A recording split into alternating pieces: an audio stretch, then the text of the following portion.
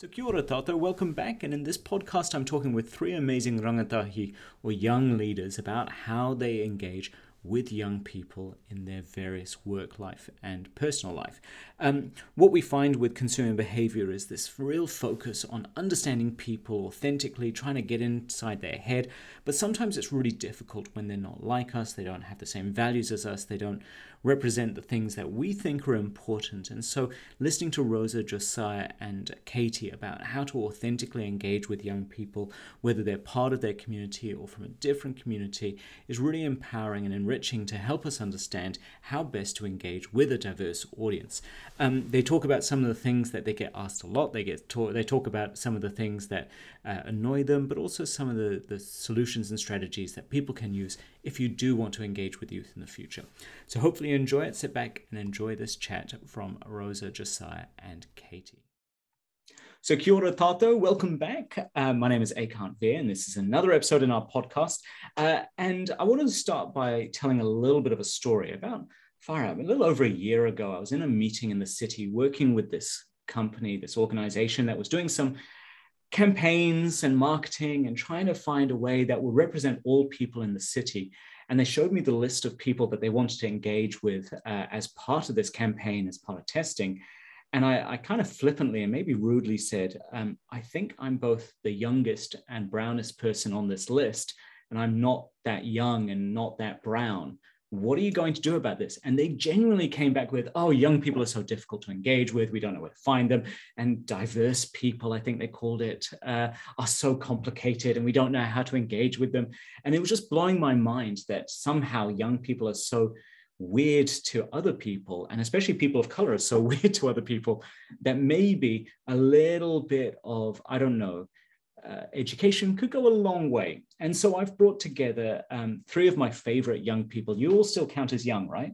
I guess so. Yeah, correct. I think so. They're all much younger than me, so therefore they all count as young, to talk about engaging with not just young people or diverse communities, but just how do we engage with people that may or not be who we are, or to help us understand this, how do we engage with a wide audience? So I have Rosa, Josiah, and Katie with me, and rather than me really do a bad job at introducing each of them myself, I thought I'd hand it over and allow each to describe who they are, their background a bit, and the sort of work they're doing at the moment, especially in this area of youth engagement. So Rosa, do you want to go first and tell us who you are? Yeah, sure thing. Well, tēnā tātou te whānau. He uri tēnei no te arawa mō Ngāti Whakaue o ku hapu. Ai, tupuaki au ki Aotearoa, ka koraina au ki Middleton Grange. Ai, ko Rosa Hibbert-Schooner tōku ingoa. So kia ora everybody, my name is Rosa. I'm from the mighty tribe of Te Arawa and have grown up in Christchurch, currently living in Wellington, which is super fun. I am the Te Akatoki president at University of Canterbury, which is the Māori Student Association. And yeah, that's kind of been my main role while I've been at uni, alongside some other pieces of mahi here and there of helping out with akonga Māori and advocating in that space. The reason why I mainly got into it is because I had some really awful racist experiences at school. And I was kind of just outraged looking around being like, why do these other students not understand that this is wrong? And so that kind of was like my way of going, okay, well, I understand that there's so many things in the community that doesn't work for me and for Māori rangatahi. What can I do about it? And that's kind of where I got into the pieces of mahi I do now. Always have been passionate about education because education wasn't great for me. But I think, yeah, the point of it is making it great for those who are coming after us. Awesome. And currently you're interning up in Auckland with the Ministry of Education. Is that correct? You're doing some work? Yes. Yeah, Wellington. I'm here doing the summer internship for Ministry of Education under Te Tuarongo. So that's the Māori education team, mainly working with the Kahikitia strategy. I'm kind of like comm support. So this is quite fun doing this engagement kōrero, yeah. Awesome. Cool. Well, maybe we'll go on to Josiah next. Josiah, why don't you tell us about yourself? For those of you who have not met Josiah, he's a hulking, huge, 7-foot tall man, good-looking young man, who I met when he was half my height. and he seems to have overtaken me. So he's done very well, not just in his height, but also the mana he carries and the role he plays in the community. So tell us a bit more about yourself, Josiah. Tēnā koutou katoa, ko vai te maunga ko vai lima te awa, ko Aotearoa Putupāki tukoaka, no Otopoti ahau, kei Otahi e noho ana, ko oranga tangata oranga whānau tuku mahi, ko Josiah Tualamali'i tōku ingoa. Malo lava le sui fua. Thanks, I can't. Like the day that I met you, still saying things you probably shouldn't say. No, I'm kidding.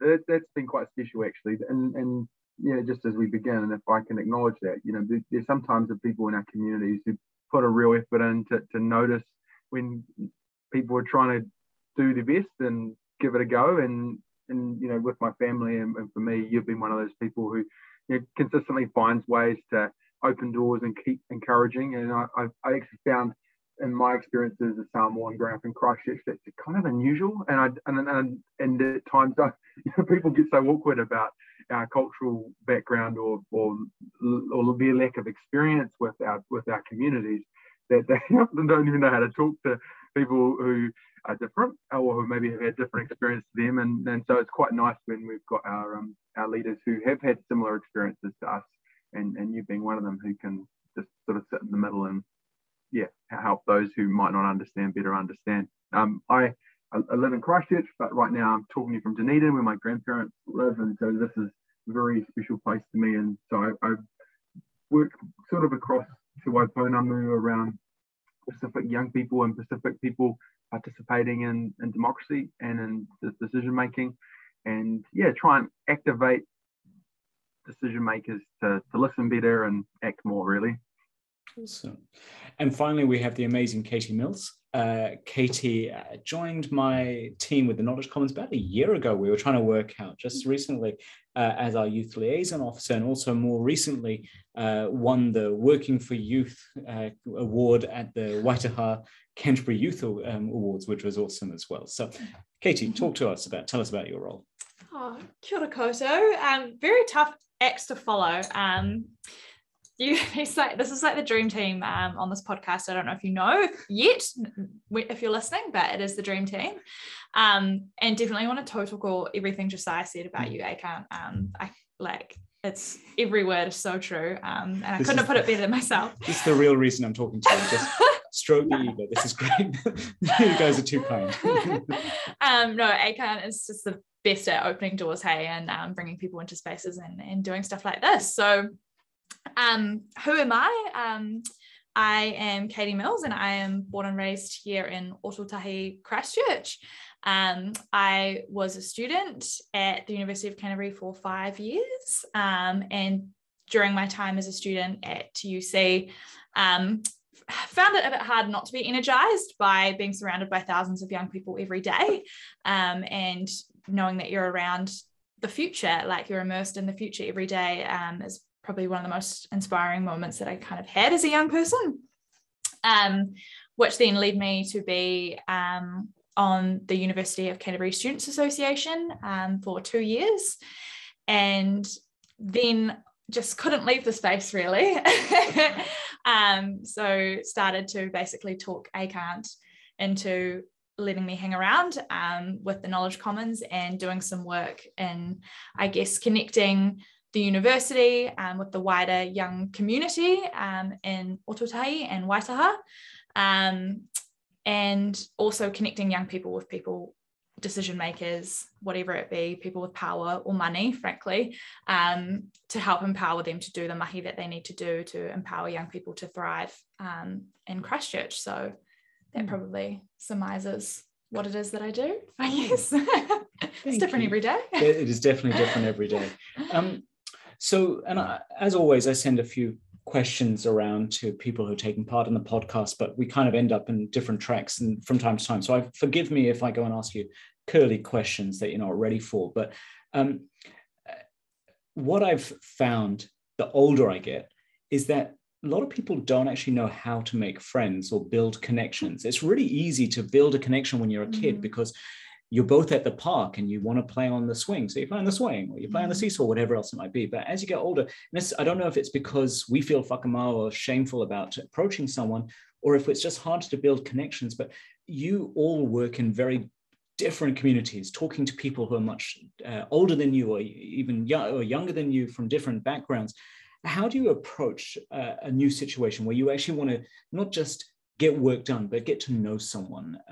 Who wants to go first? Josiah, do you want to give it a go? Because I know some of the worlds and the areas you play in sometimes a lot of stigma around the work you're doing as well. So you have to almost make someone feel safe about being part of that space as well. Yeah, love to. I guess the beginning is, like you say, sometimes I feel like if I'm talking about someone who's trying to relate to me, you find people sometimes we overcompensate too much. It's on one hand, if we're talking to someone who's different than us or we don't know if we identify with, it's not trying to be anything other than who we are. And I find that's exactly what works best. We also sometimes have to realize that like who's holding the stick in the conversation, who's talking more than others. I mean, these are not necessarily insightful things, but it's just being aware of how we're coming across, I suppose. That's the main thing.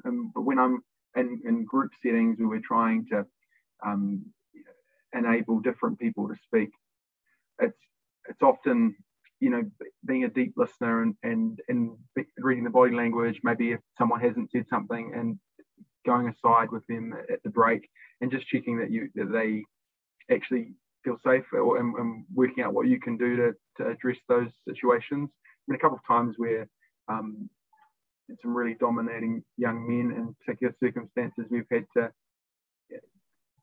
say, your lived experience is your lived experience, but actually you have to be aware of others. And so, us using our privilege to have those conversations as well. Really cool. Rosa, do you want to add from some of your experiences? Awesome. I think for me, it's going into communities and never going, here's what I need. It's always being open, receptive to just connect first. Because I think an experience when adults have come to me like, I need this from you, I need your opinion on this. I'm most likely not going to reply to that email very, very fast unless I know them, unless I have that connection. So like for your example, when you reached out about this, of course I'm going to be keen because it's a co-worker you're driving, but when it's people that you don't even know their face and they've just sent out this Zoom link, it just feels very isolating. It doesn't feel like they actually want that relationship for beneficial reasons.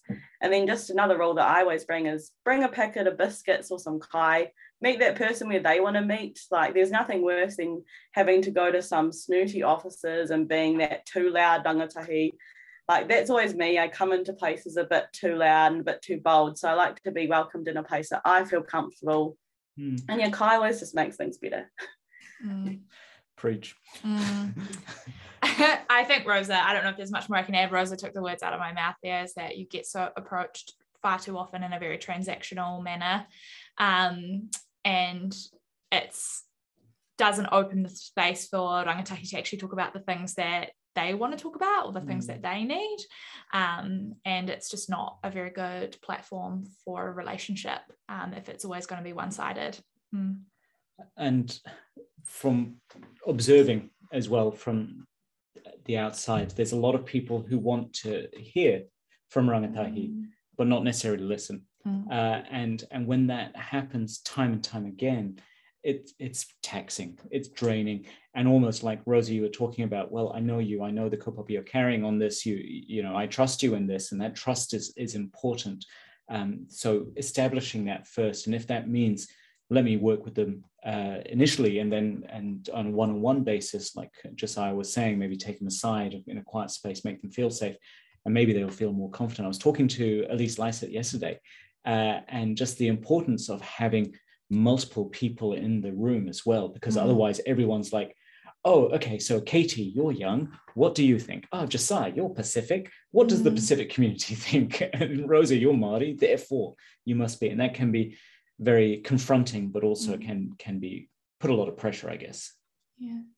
Yeah, there's this guy called Darren Nathan at Ministry, and his best advice to people engaging with iwi Māori is, it's called 1,000 cups of tea, because he's like, when you're having hui with people, you first listen, and that might take a hui, And then you might do another thing where you actually get the mahi done collaboratively, but you should never end it there. It's like continue it, even if it's just to catch up. Because I think engagement, when it's just like that, it's just false in a way. Our friend Juanita had a really good saying there last week as well. She said, one is none.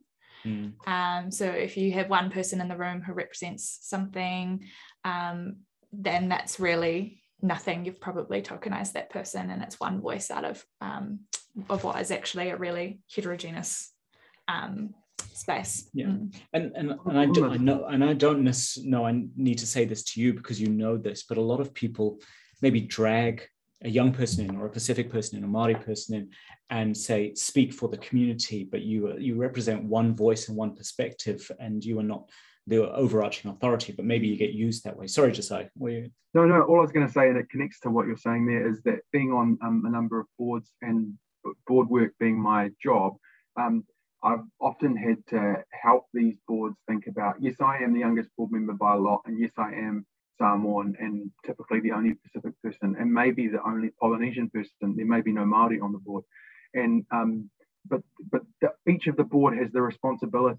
Each of the board members has the responsibility for their own relationships and to deepen their own learning. And it's the collective effort of the board. And it's sometimes difficult to be the one to have to help the board understand that actually it's all of us that are responsible for everything. But when it comes to finances, or when it comes to the strategy, everyone's quite clear on the collective responsibility. And so it's just trying to deepen and say, actually, this is the same. It's the same with iwi engagement or the whānau hapu. And actually, no, you cannot delegate that to someone else. And that tikanga, that protocol that you have to be able to give effect to, lets down the whole board if you can't do it and if you aren't deepening it. And so trying to reframe it as, if your tikanga capability is weak, then in the new New Zealand that's growing, your financial and your strategic capabilities won't be enough. And so, and then so actually about mentoring that intergenerational and then that cross-cultural learning through you actually being open to the difference. For sure. Anyone that spent more than 5 minutes with me will know that I hate these terms like this is what the millennials think, this is what the boomers think, this is what I think I'm a Zennial, kind of Gen X / millennial, and that I don't know. I'm not fighting with anyone. The boomers and the millennials hate each other, I think, but I think we're okay. I don't understand. But these are really reductive, stupid terms that kind of say, well, they must all think the same, and it's, for me, it does a disservice to the power that consumer behavior has, or even just sociology has, or just being a human has, to treat someone as a human. So when it comes to authentic engagement, if you're trying to get people to engage in an authentic manner, do you have some tips beyond what you've said? I really liked what you said, Josiah, to say to use your privilege to enable someone else to feel safe in a space. But is there a way that we as leaders, or you and leaders in particular, can use and utilize that privilege and maybe break down some of those, what are they, the sort of assumptions people make about young people in particular, or generations in general?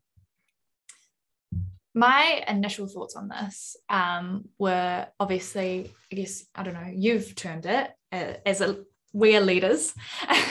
I think it's about letting that young, whatever you were going to call them, Zoomers, millennials, is letting them lead and create a space or pathway for authentic engagement themselves. So it's really hard if you haven't, I guess, got the proof of developing a genuine relationship with a young person to develop a platform for wider engagement, unless you haven't kind of proven that you can be a safe person for that, if that makes sense. I'm trying to describe it.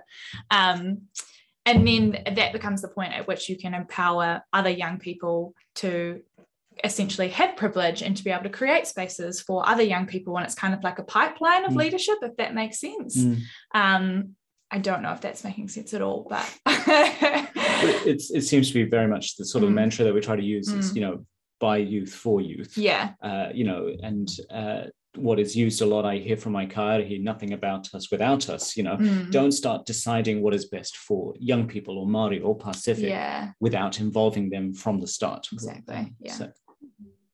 Yeah, I think as well, like, let's just resource and give jobs to our rangatahi. Like, if they've got the answers, then let them find them for us. Because I find it frustrating that they'll be like, please organise a group of 10 rangatahi that I can talk to. And then you're just expected to be there for free, or you're expected to do all this organisation. It's like, how do I ensure that my friends and my rangatahi going into this kaupapa are feeling like it's actually a thing they are going to get benefit from? So it's kind of like, if we work for a kaupapa that we love and if we get remunerated for that, then the likelihood of engagement is going to be more positive because we can be better champions for it as well. And I feel like when you're engaging, it's just good to know, like, good to note for the people you're engaging with that it's going to actually align with some of the goals that they have. So when they're speaking and they're giving their goals and the direction that they hope for a certain kaupapa, that the organisation actually makes clear, communicated ways back to them of how things have changed for that. Because I think that's a loop that always gets kind of just forgotten for engagement and communication with our groups, especially being a Māori community. It's always like, what do you need more of? And Tipu and I have said that for the last 30 years and no one's listened to it. So it's kind of getting repetitive and it feels just like, why are you asking us over and over again if you're not going to show us how you're going to change it? Yeah, I hear you, but I'm not listening sort of thing. Yeah. It's like, just show us the action and then maybe the engagement will become easier because people see where it's coming and going to. On something else, one role that the three of us often play, and you do this too, Akant, is the broker role, that person who sits in the middle who can kind of help bring the community to those organisations. And I think sometimes that role is undervalued and could be enhanced. And just generally about who's involved and who helps make the space safe.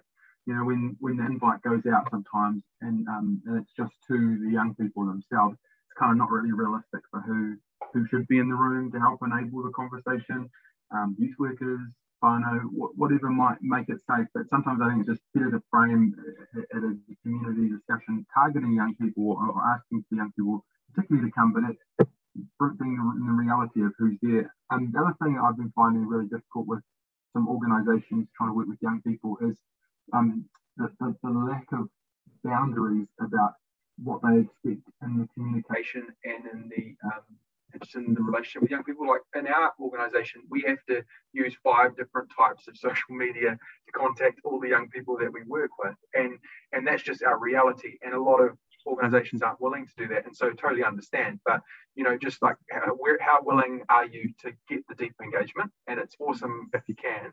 But then in doing that too, you know, sort of being upfront with the young people you're working with around how you have that relationship, the digital relationship or that ongoing thing. And we've seen a lot of politicians in the last few years abuse their roles where a series of young people continually get put in the danger zone, and those political organisations and those institutions haven't reacted to strengthen the safety mechanisms for young people reporting the problems and that bad behaviour continuing. And so I guess I'm just generally concerned that a lot of organisations aren't like going beyond the Vulnerable Children's Act, like that's the minimum standard, but just general good boundaries about you wouldn't do this to an adult. So let's just, it's hard, yes, but it's worth it when you do it well. But you just got to make sure you have the minimums you'd expect with anyone else. And this kind of speaks to some of what I consider to be bad behavior that I'm seeing, especially in employment situations, where during hiring processes, people will go onto someone's social media accounts and decide whether they like that person based on what they post publicly as well. And I've literally sat in boardrooms and said, every single one of you have done drugs. I have seen some of you do drugs, except there were no phones around at the time to record it, you know? So don't get angry at this person because they're out in town having a good time. They're not doing drugs. They're just enjoying themselves. But it's almost like this character assassination that comes with it. So it's not just, here's the Vulnerable Children's Act and you must keep them safe in this way, but actually don't bully people based on their existence as well and the way that they live their life, which from the other side, I have heard, yes, but we have a brand, we have an image, and we don't want this to be tainted by young people being young.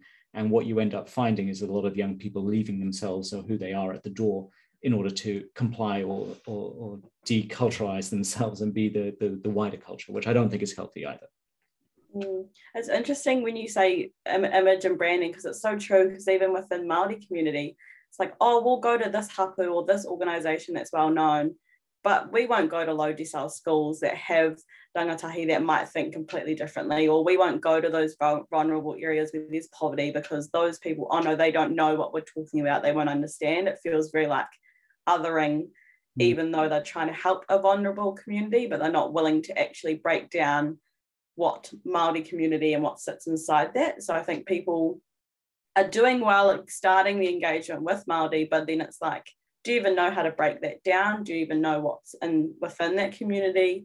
Do you know the tikanga of that culture or who you're engaging with? Because if you don't know how they're going to respond or how they want you to act around them, then it's going to be impossible to even start that engagement in the first place. Sure. And it seems to be a sort of a universal theme that's coming out a bit from what everyone's saying is meet them where they are, you know, whoever they are, whether it's older people, younger people, you know, people of color, whatever, meet them where they are. But there is a universal truth. And I don't care what culture you are, food always helps, you know, whether it's, we used to do that in our home. We would always say, come over, have kai, have something to eat, we'll cook. And it doesn't matter what your culture is, most people like food. And even if they don't like that food, they're going to enjoy the experience. There are some common, I think, bugbears that we see from time to time, or assumptions, or potentially things that are said and done about young people that come up a lot. I wonder if there's some that you hear a lot that you kind of like, I wish people would stop saying this or doing this around me, and that would really help us to build that connection. Because as soon as you say that, it makes me feel like you don't get me, or you are devaluing who I am, or something like that. Does that make sense? What are the sort of things you come across? I have two that immediately come to mind. One is the way that the term like intergenerational is just like thrown around and tossed around as like, oh, we're thinking of young people, but more often than not, unfortunately, it's about we're thinking about a burden we're passing on to young people, or we're just trying to like express that we're thinking about it when we're just going to like use this buzzwordy term and not actually talk about intergenerational solutions or intergenerational solidarity or what we're going to do to promote the next generation. Which is a shame, because the word is a nice and useful word, but it's starting to be, I guess, hijacked. The other one is there's attitudes around experience and who is experienced and who is inexperienced, and young people, just by virtue of their age, are often automatically deemed inexperienced. But when you look at the word experience and what it really means, it denotes what you've lived and what you've seen and what you're going through. So I don't understand how young people's lived experience can be devalued in that way. Do you wonder, do you think, and I don't know, do you think that many people do this because everyone, regardless of where they are in life, has been young? I've not been a woman, so I try not to speak for women. I'm not like Pacific, so I don't speak for that. Yeah. But everyone's been young, so I know what it was like then. You'll grow out of it, and that's kind of a bit dehumanizing as well. Totally, and everyone has been young, but not everyone's been young in 2022 or in that age of COVID-19. So there's nuance to all of that as well. What about you guys? What are the sort of things that you come across a lot, whether it's meant maliciously or if it's done casually, that kind of go, yeah, that's the fourth time today I've heard that question or that statement's been made? Probably the one that happens so often is asking where I was born. And I was born in Dunedin, but they don't ask where I was born in New Zealand.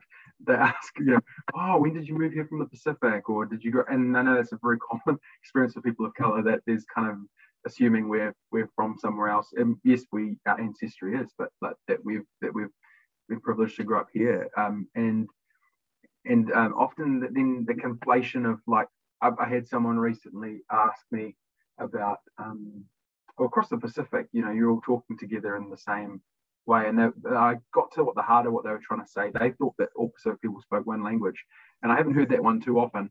But just that general homogenization that happens across the different Pacific communities, and we are a Pacific community here in New Zealand and through the wider Pacific region, which includes Māori. But the harder piece in New Zealand's piece is that we all have our differences in that as well. And the same with iwi and hapu. You might come into this general grouping, but your whakapapa relationships are so different.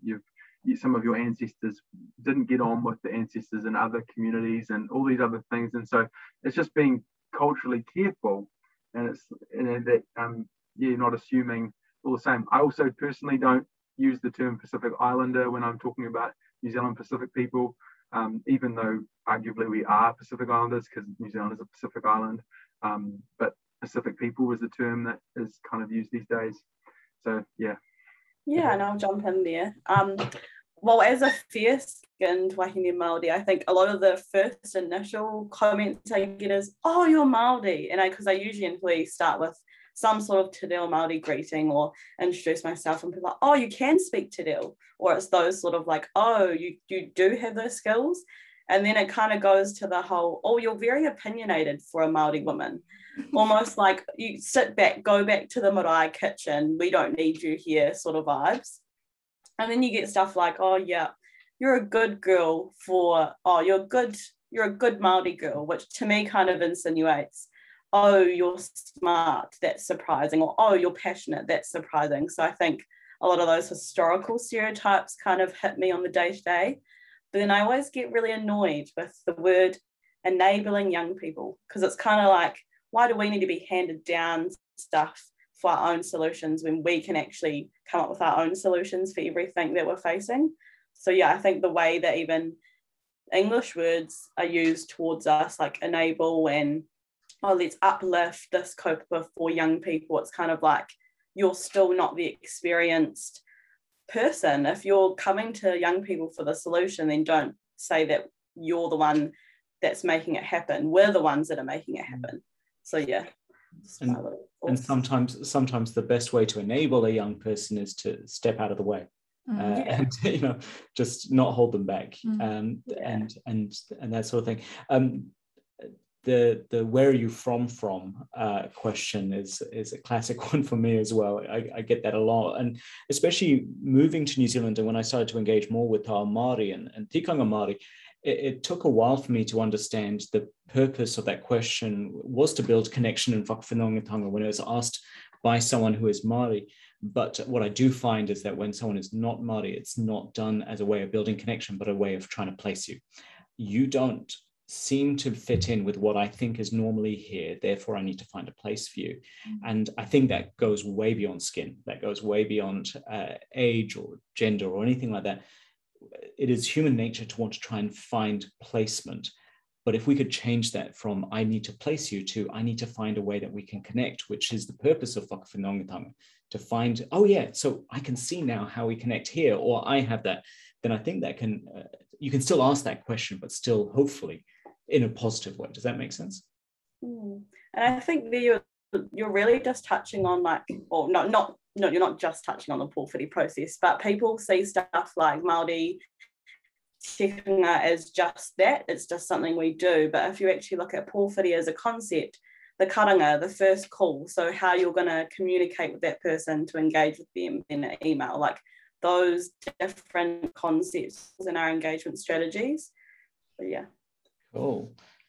I'm going to embarrass you all now by talking about something that I think you're all passionate about, but I think is super important to our world at the moment. So all three of you in your different ways have been fundamental in encouraging people to get vaccinated and stay safe during this COVID time. Literally, just between the three of you, you have saved thousands of lives with the influence you've had within your own communities. And as a result of that, you have been fundamentally been able to change the future of this country because you were able to connect with these people on a very difficult topic, which people my age and above could never have been able to break through.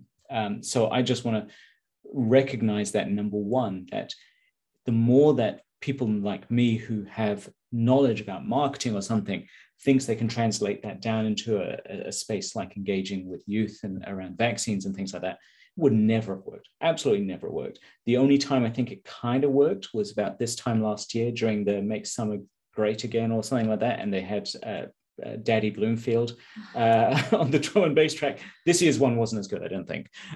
But that was that. But that's part of the meme, isn't it?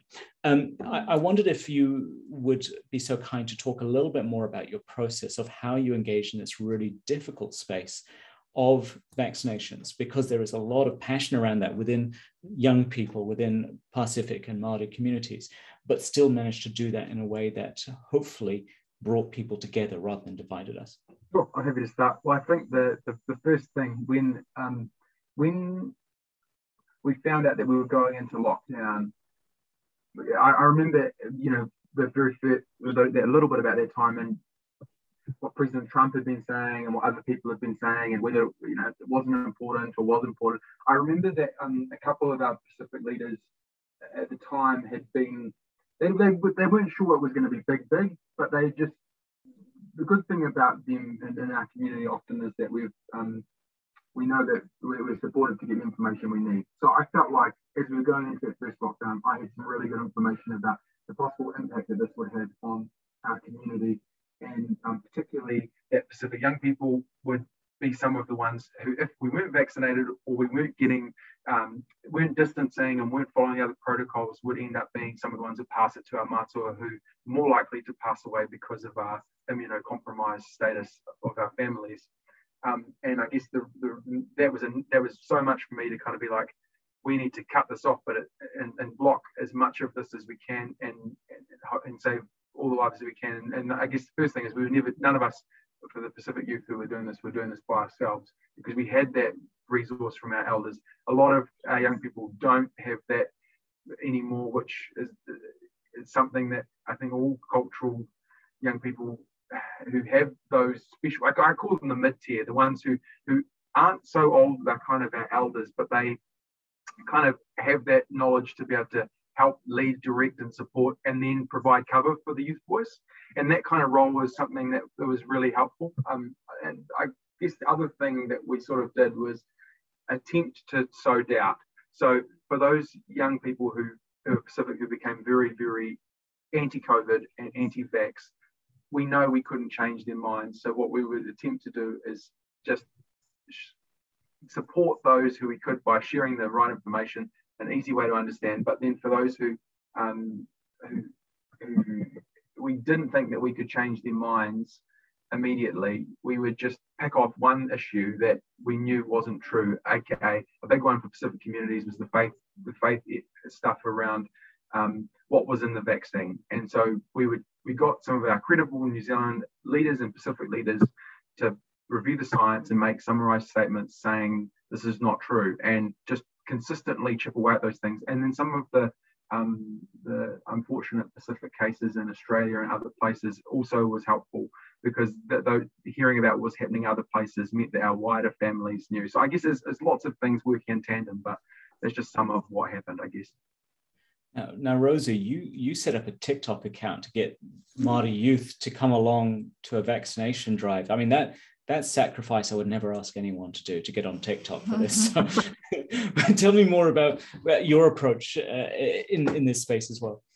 Yeah, well, I told myself I'd never make a TikTok until vaccination clinic came. So I sacrificed a lot personally. I think with social media, we see a lot of negatives come to light when stuff like global pandemics happen, or something in the media pops up. There's a lot of negative stuff going on. And so I thought, when I was seeing all this, I was like, how can we be counterproductive? How can we show something that's actually going to help people that are on here? Because a lot of them were stories that I'm like, that's not true, or it's stuff about people's personal opinions that had no information with it. So when we were making TikToks, it was purely, let's have some fun. Let's meet the rangatahi where they are, which is in pop culture, whether we like it or not. There's pop culture all around us as young people. But there's also really cool Indigenous pop culture. And if you find that side of TikTok or Instagram, it makes sharing stuff like these TikToks so easy, because everyone wants to support people they trust. and everyone wants to support other Indigenous people on social media because we are the minority. So I think what really worked about on their emails, or who even don't have a TV to watch the news, could flick through their phone and watch us do a dance and go, aha, that's Rosa dancing. She said she'd never do that. Oh, there's a message about a vaccination clinic as well. So I think it was us going, let's meet the rangatahi at a platform that works for them and that's actually transferable. Because I think in terms of vaccination, we weren't targeted as rangatahi Māori. We were not targeted with any specific comms that met us. They kind of expected our parents to filter that down. And if you don't live at home, or if you're not with your whānau for other reasons, how else are you going to hear about it? And if it's not important to you because you're flirting and you're kind of like blasé about it, or you're around all these people that don't agree with it, then you're not really presented with the information at all. So yeah, I think social media is a really great space to use in the right ways. And it's something that people need to tap into way more and just help our Indigenous content creators and collab with them and yeah, kind of meet those people and find a way to get the information, whether it be on TikTok, whether it be making fun of yourself in a dance video, to get it out there. It's going to be a while. My 14-year-old did say, you should do some dances on TikTok because you're so serious and it would be really funny. I'm like, no. We'll do one together. An introduction to your MBA class. That's one thing. As a TikTok.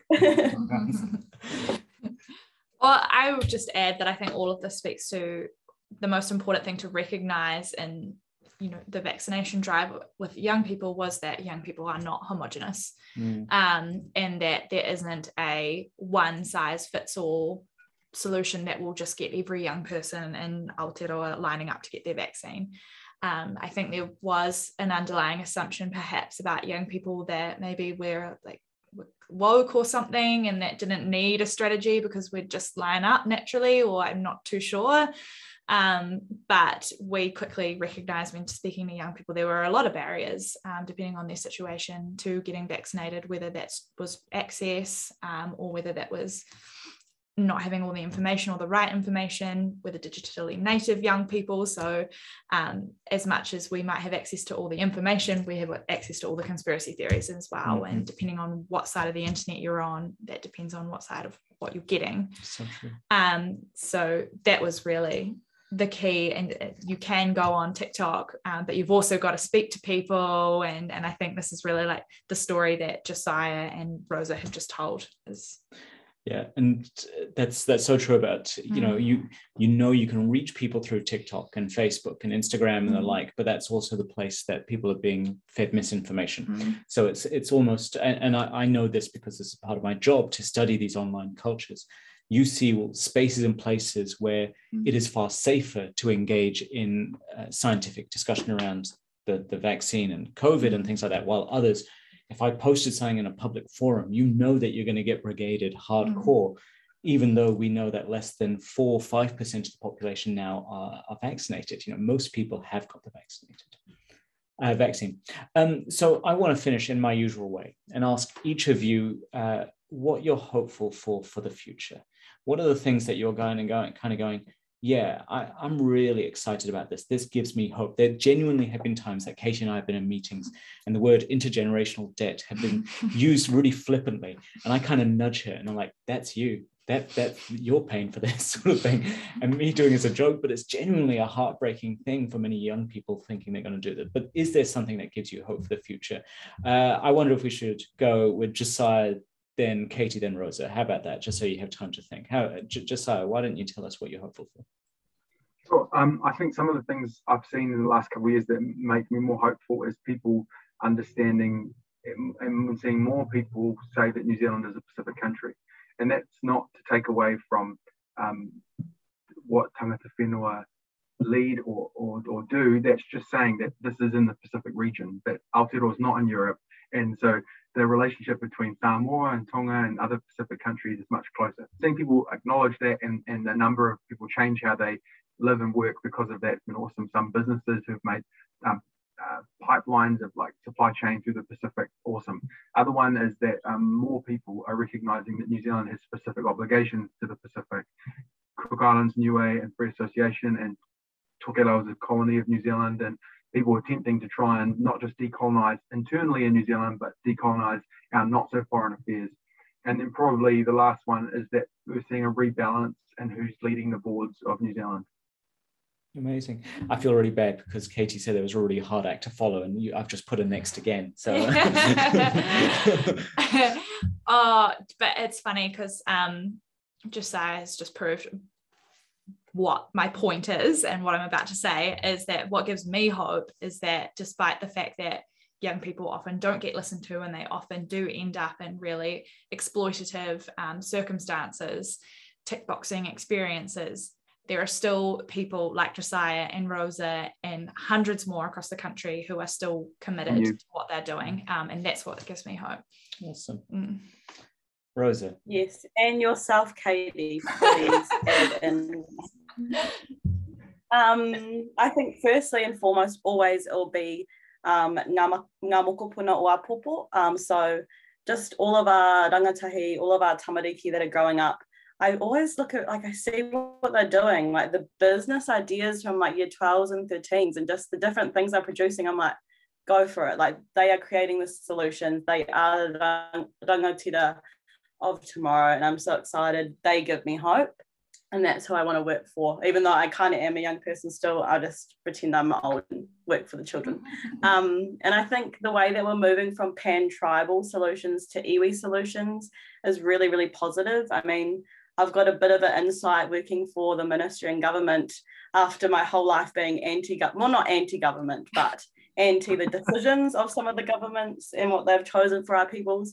But yeah, being on the inside and kind of getting that scoop of kaupapa a iwi and changing the school system to actually have some really, really cool opportunities for iwi to create curricula, and I see in the future. Yeah. Oh, and then probably lastly, like, my experience being as a young person, young professional, Māori in an organisation for a few months has been actually really phenomenal, which I was not that I'm surprised, but I think the way that they've shown Manaaki and have actually gone, your ideas are everything to us, and they've kind of sat with us, well, within our Māori team, they've sat with us and really shown us that everything we're contributing is actually going to change the way they work. So I think that commitment from our elders, who we are supposed to look up to, that kind of reciprocal ako is getting a lot better. So I think that's a good hope for the future. That's awesome. Thank you so much. I'm going to try and really badly summarize some of the key themes that you've all three of you have brought up, but it seems like a lot of the best way or the easiest way that you have talked about to engage with a wide variety of people is, number one, meet them where they are at. Don't come in with your ideas of how an engagement should happen. Go to them and engage in a way that they would want to be engaged with. Listen to them. Don't just hear or have them in the room. Listen. Act upon what they have said and how they've said it, and value them for who they are, not because they represent something or they're a tick box or something like that. But I actually want to hear from Rosa, irrespective of X, Y, and Z. And food. That only came up once or twice, but I think it's just an important part that we should incorporate everywhere. But I just really appreciate the whakaaro, the time you've taken as well to not just put into this podcast, but the work you're doing on a daily basis to help everyone understand how well we can engage with youth authentically, Māori, Pacific, on some really, really difficult topics. And we've already only scratched the surface of the mahi that you're all doing. So really appreciate it. So kia ora hoa, thank you so much for your time. Have a great one, and I will catch you on the next podcast. Ka kite anō. Ka kite.